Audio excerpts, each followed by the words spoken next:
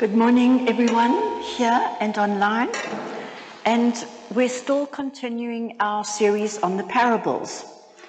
And I find the parables absolutely fascinating in their simplicity, and yet they're so full of incredible treasures if we'll only take the time to study them. I learned so much from Mark's teachings on the parable of the weeds and the parable of the mustard seed and yeast. And if you missed them, do go back and listen. They're so powerful. They're simple parables, but they give us even more. And you may remember when Mark spoke about the wheat and the weeds, he spoke about the weeds being darnel, and that they look exactly like wheat. And yet they represented the evil, and the wheat represented the good. But it was so hard to tell the difference. And that's why they were left to grow there. It was only at the end, when it came to harvest time, that you could actually tell the difference. And we saw what happened in the parable. The wheats were saved, and the weeds were burnt. They were rejected. So, such an important parable. And then the mustard seed. It's so little, the teeniest, weeniest little seed there is. And yet it can bloom into a tree where birds can come and find rest. And with that little seed of faith, we can share the love of God, and people can come and rest in our presence as we can tell them about the Holy Spirit and fill them with the love of Christ. And then the yeast. The yeast is really only a small part of the ingredients, and yet it works its way through the whole dough and changes the dough. And just a little bit of faith can change us into a powerful warrior for Christ. And a little bit of evil can completely ruin us.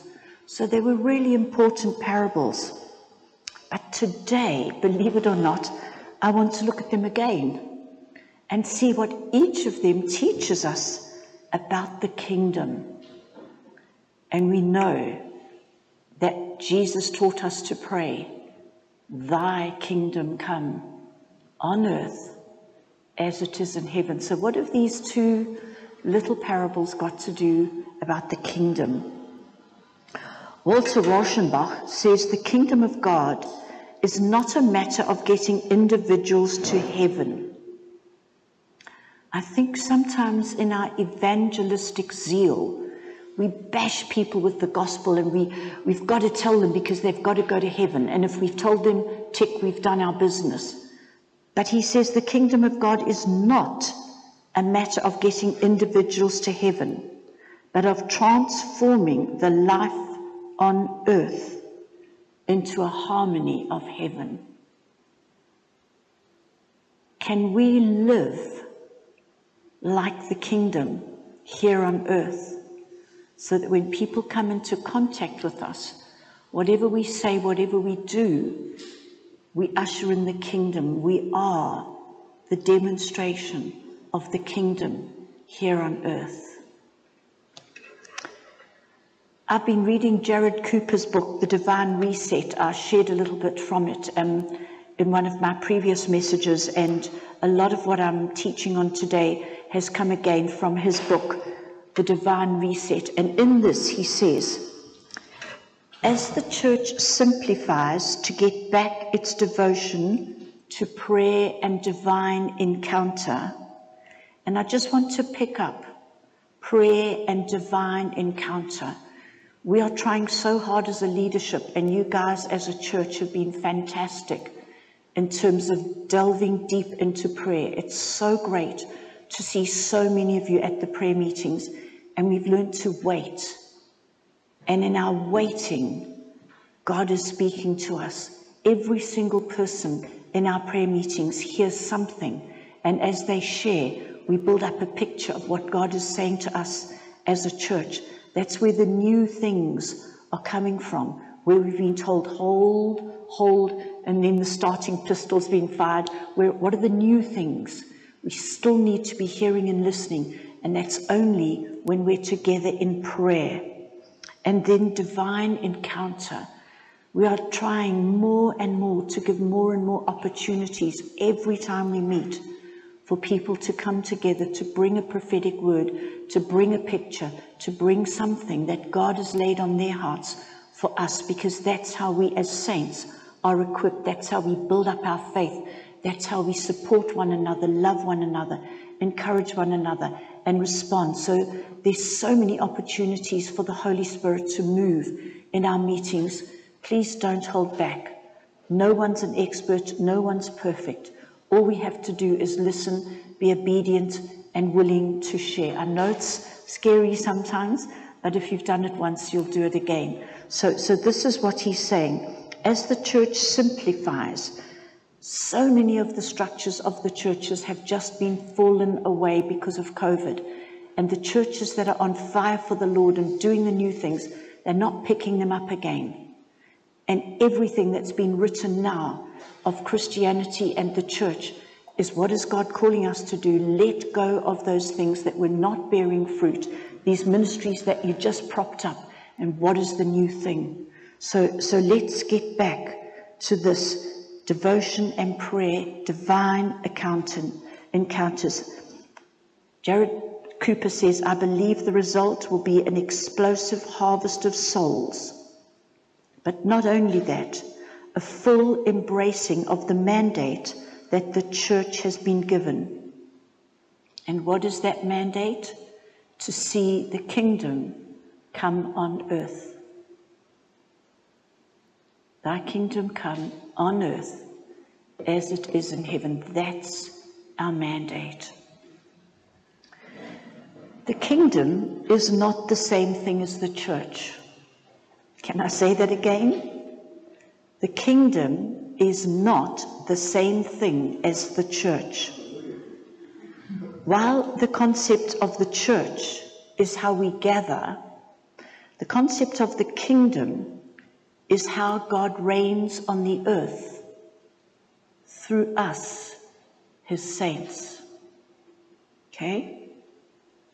In simple terms, the idea of the church comes from the Greek word ecclesia, meaning to call out. The church is the called out ones, gathering together as an assembly. But the influence of this gathering together of holy ones, that's us, is to reach beyond these walls and into the world. The kingdom is wider and broader than the gathered church. It speaks of entire cultures coming under the influence and blessing of God, flowing through us. We are salt and light. That's what Matthew says in 5:13 to 16. We are the salt and we are the light. It's our presence, the presence of the ecclesia, the called ones. We're the believers that are called to influence society. Probably Jesus' primary definition of the nature and modus operandi of the kingdom is found in Matthew chapter 13. And I want to look at the parables in this amazing chapter and dwell on a few headlines about how the kingdom operates and how it's subtly different from the church. So, the parable of the weeds. So let's look at it again. Jesus told them another parable. The kingdom of heaven is like a man who sowed good seed in his field. But while everyone was sleeping, his enemy came and sowed weeds among the wheat and went away. When the wheat sprouted and formed heads, then the weeds also appeared. The owner's servants came to him and said, "Sir, didn't you sow good seed in your field? Where then did the weeds come from?" "An enemy did this," he replied. The servants asked him, "Do you want us to go and pull them up?" "No," he answered, "because while you are pulling the weeds, you may uproot the wheat with them.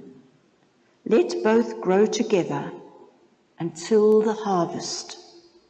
At that time, I will tell the harvesters, first collect the weeds, and then tie them in bundles to be burned.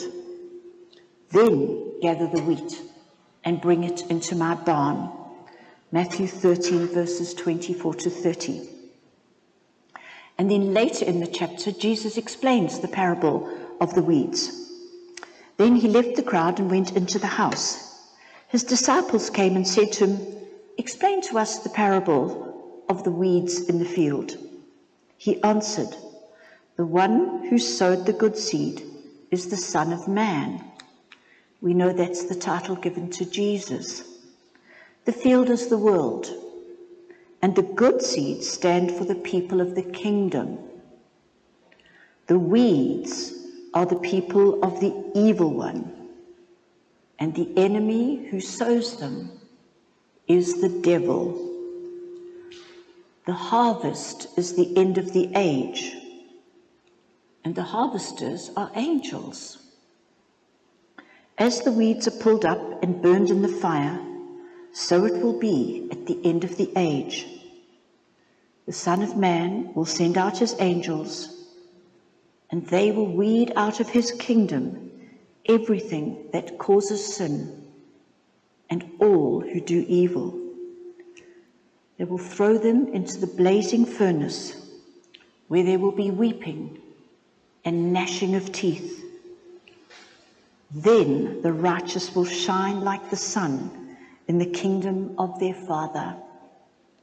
Whoever has ears to hear, let him hear. Verses 36 to 43. In the parable of the weeds, we find the key differences between the kingdom and the church clarified. In the New Testament writings about the church, it is clear that purity, dealing thoroughly with sin, and even utilizing church discipline are issues to take seriously. The Apostle Paul even recommending that a church expel the immoral brother when needed. 1 Corinthians 5:13. That's the church. The body of Christ, the church, should be a joyful, holy place that accepts sinners.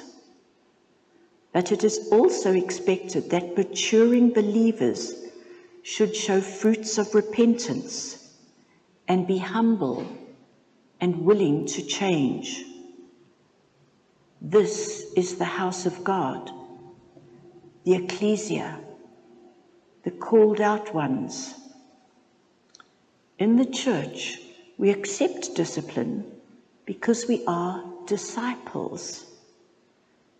There are standards of holy behavior that still matter deeply to God, and that God speaks of in intricate detail, even in the New Testament epistles. But the idea of the kingdom of God is slightly different. While the church is a home for developing holiness, the kingdom is about the rule, the reign, and the influence of God in an otherwise broken society. While the church has a need to deal with sinfulness and thoroughly disciple members towards godly lives, the kingdom of God is more like a field where the righteous and the unrighteous cohabit. It's a messy field with both unholy weeds and virtuous wheat growing side by side.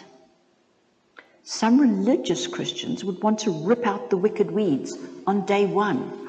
Can't come into our church unless you're pure and holy and da-da-da-da-da. Fearful of catching an infection of evil.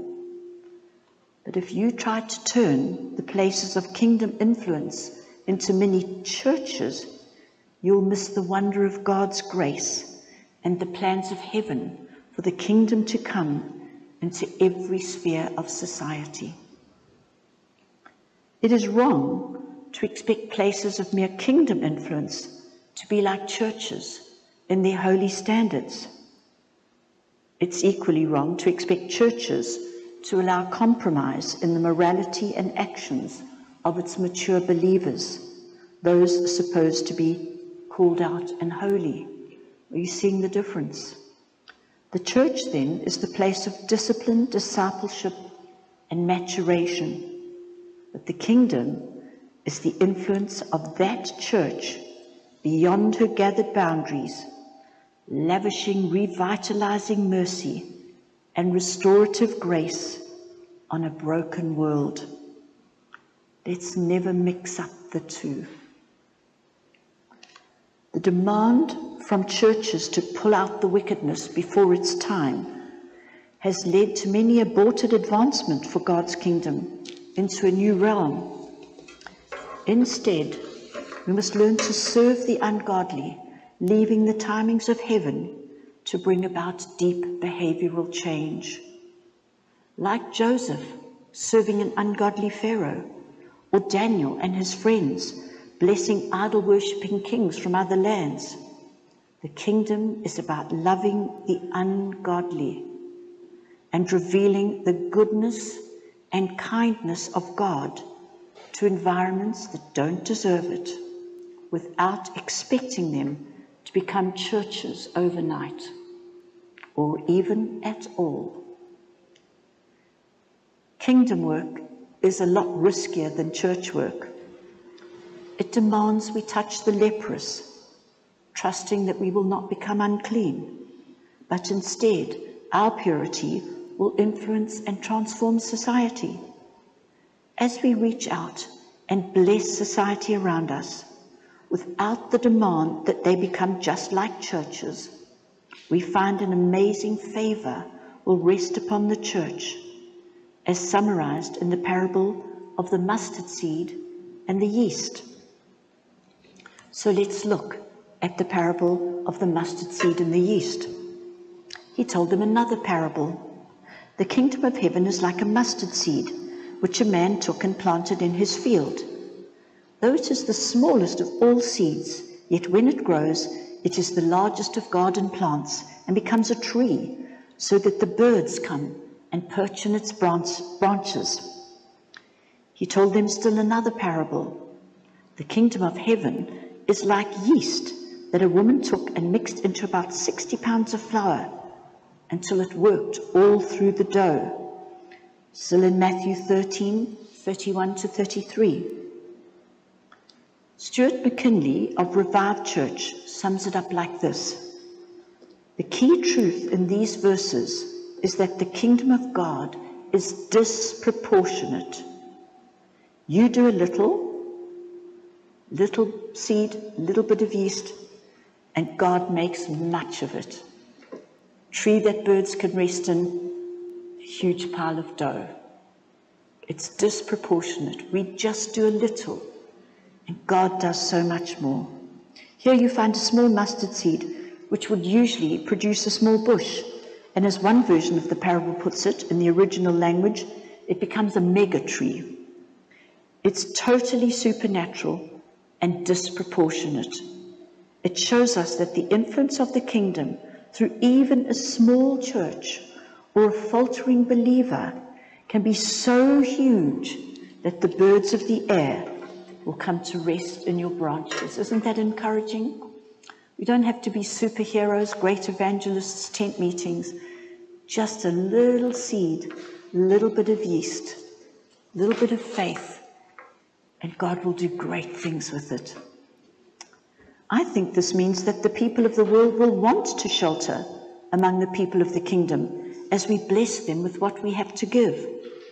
They will rest among our kindness, wisdom, and sure-footedness as it causes them to feel safe among us. Non-Christian businesses will want to use your conference facilities, employ children from your schools, coffee with you as advisors, enlist your opinions, and even get you to speak at their events. This is the kingdom coming, and the eventual effect is disproportionate godly influence, as seen in the lives of Joseph and Daniel. The parable goes on to express the sense of disproportionate effect of kingdom activity with the story of the yeast. Yeast is the smallest ingredient in bread, but it has the biggest effect. Just a little yeast transforms the whole loaf with life. Your mere presence in that organization, in that office, in that classroom, or at that planning team can in time utterly transform the shape and substance of society as we step out, trusting that God's passionate desire for his kingdom to come amongst us will lead to disproportionate blessing on our small actions and investments.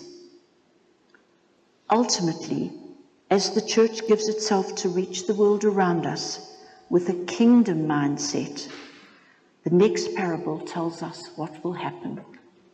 And here's a new one we haven't looked at before. It's the parable of the net. Once again, the kingdom of heaven is like a net that was let down into the lake and caught all kinds of fish. When it was full, the fishermen pulled it up on the shore. Then they sat down and collected the good fish in baskets, but threw the bad away. This is how it will be at the end of the age. The angels will come and separate the wicked from the righteous and throw them into the blazing furnace, where there will be weeping and gnashing of teeth. Verses 47 to 50 in Matthew 13. This final thought is that the kingdom is like a fishing net that is let down over a lake. The lake represents all of society, the good, the bad, and the ugly. The kingdom, then, is a net that covers and reaches out to all. Imagine that God wants to release a kingdom net over the whole earth, including the region, nation, or city where you feel God has graced you with responsibility. He wants to lay it across Pearlie. He wants to lay it across where you live, where you work.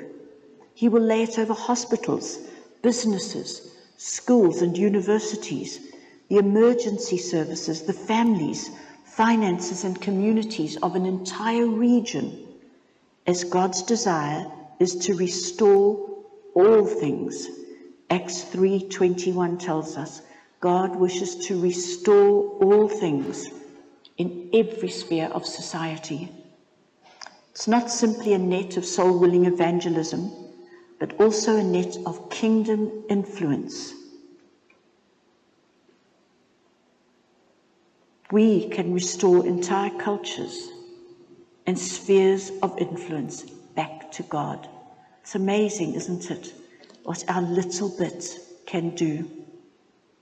Notice the kingdom net will have wicked people under its influence, and they won't be removed until the end of the age. And then, not by you, by angels.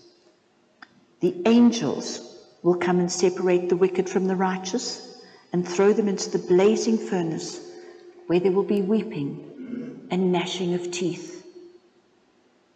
Yes, some among the wicked who are under the influence of the kingdom of God will not be separated out until the end of time.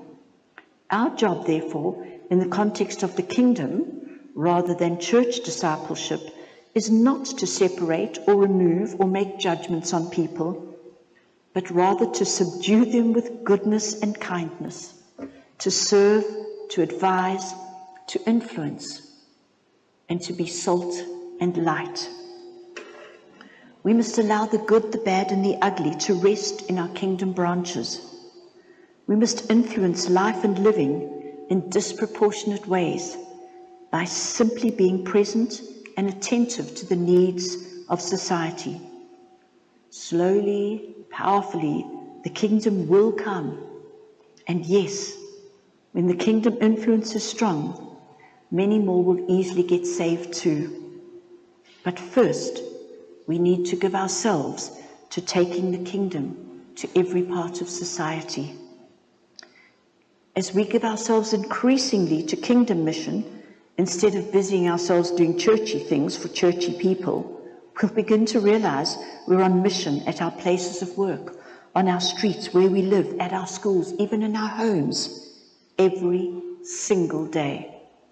We are anointed to bring God's goodness and kingdom in, daily subduing the world around us through kindness, goodness, and love.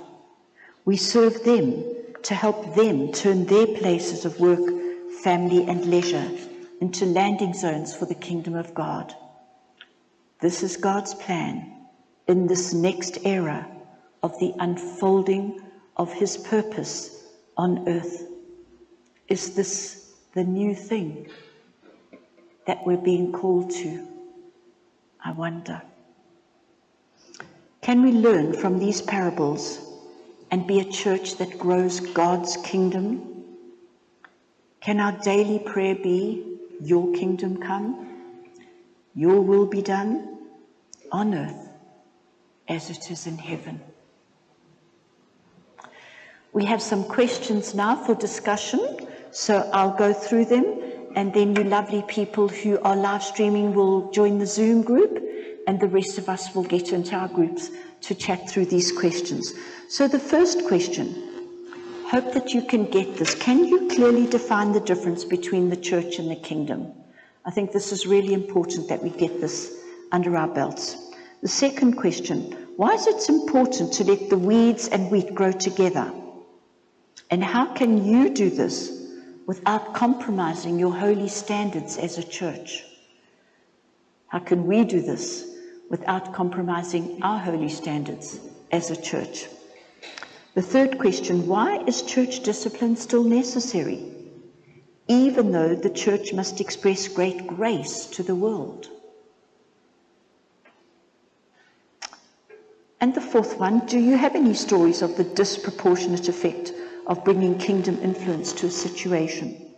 Do you have any stories of the birds of the air wanting to rest in the kingdom branches of your community? Have you made a difference where you are? Can you share? And then would you pray that Grace would be a church that brings the kingdom of God wherever we are? So thank you. Goodbye to those of you on the live stream, and let's get into our groups and chat through those questions. Thanks, everyone.